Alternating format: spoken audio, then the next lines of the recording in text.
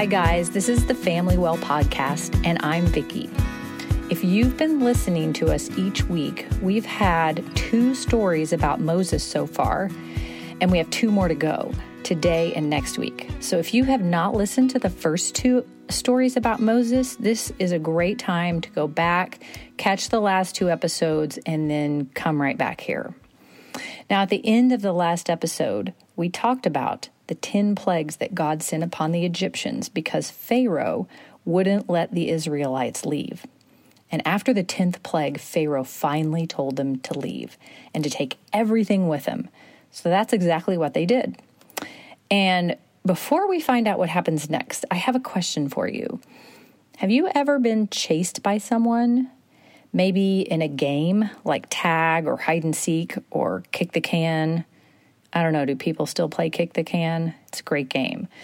Or maybe because you were scared of something or someone and you were running from them. So how did that make you feel? How does it make you feel to be chased? Do you feel trapped? Do you feel like determined that you're going to get away? Do you feel panicky? However it makes you feel, I want you to keep that in mind as we talk about this story with the Israelites. Because when they left Egypt, everything seemed to be going great. Pharaoh had let them go. The Egyptians had even given them all kinds of gifts as they left. And God himself led the way. In fact, Exodus 13:12 says that God went ahead of them and guided them with a pillar of cloud during the day, and he provided light and guided them at night with a pillar of fire. So everything was going great. And then all of a sudden it wasn't. Because chapter 14 tells us that Pharaoh changed his mind about letting them go, and he decided to chase after them.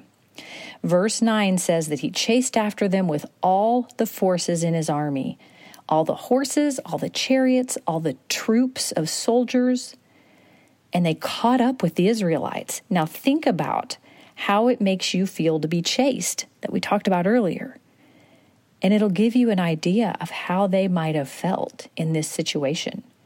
And they were so frightened that they panicked. And they said to Moses, why did you bring us out here to die? It's better to be a slave in Egypt than to be dead in the wilderness. That's what they said to Moses, their leader.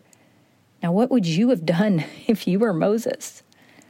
I mean, all these people that you're in charge of, that you're leading, and they're all frightened and angry. Well, Moses says something really amazing to them. Well, first he tells them not to be afraid. And then, in one of my favorite verses in the whole Bible, he says this. So here, open up your ears. Be ready to hear. He says, "The Lord himself will fight for you. Just stay calm." Think about that. The Egyptian army was right there ready to defeat them and take them back to Egypt as slaves. And Moses said to stay calm because God would fight for them. And you know what? He did. They had nowhere to run because the Red Sea was right in front of them and the Egyptian army was behind them. So what did God do in this impossible situation? I'll bet some of you already know, right? He parted the sea. He parted the sea, and all of the Israelites walked through on dry land. The Egyptians tried to follow them, but once the Israelites had all made it across, God caused the waters to go back together, and the Egyptians were swept away in the water. Wow.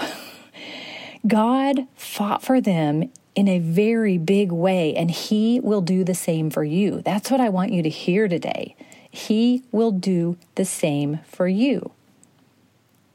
And to make sure you don't forget, try memorizing Exodus 14:14. And as a reminder, this is what it says. The Lord himself will fight for you. Just stay calm. Now say it with me this time, like for real, out loud. Here we go. The Lord himself will fight for you. Just stay calm. Okay, one more time. The Lord himself will fight for you. Just stay calm.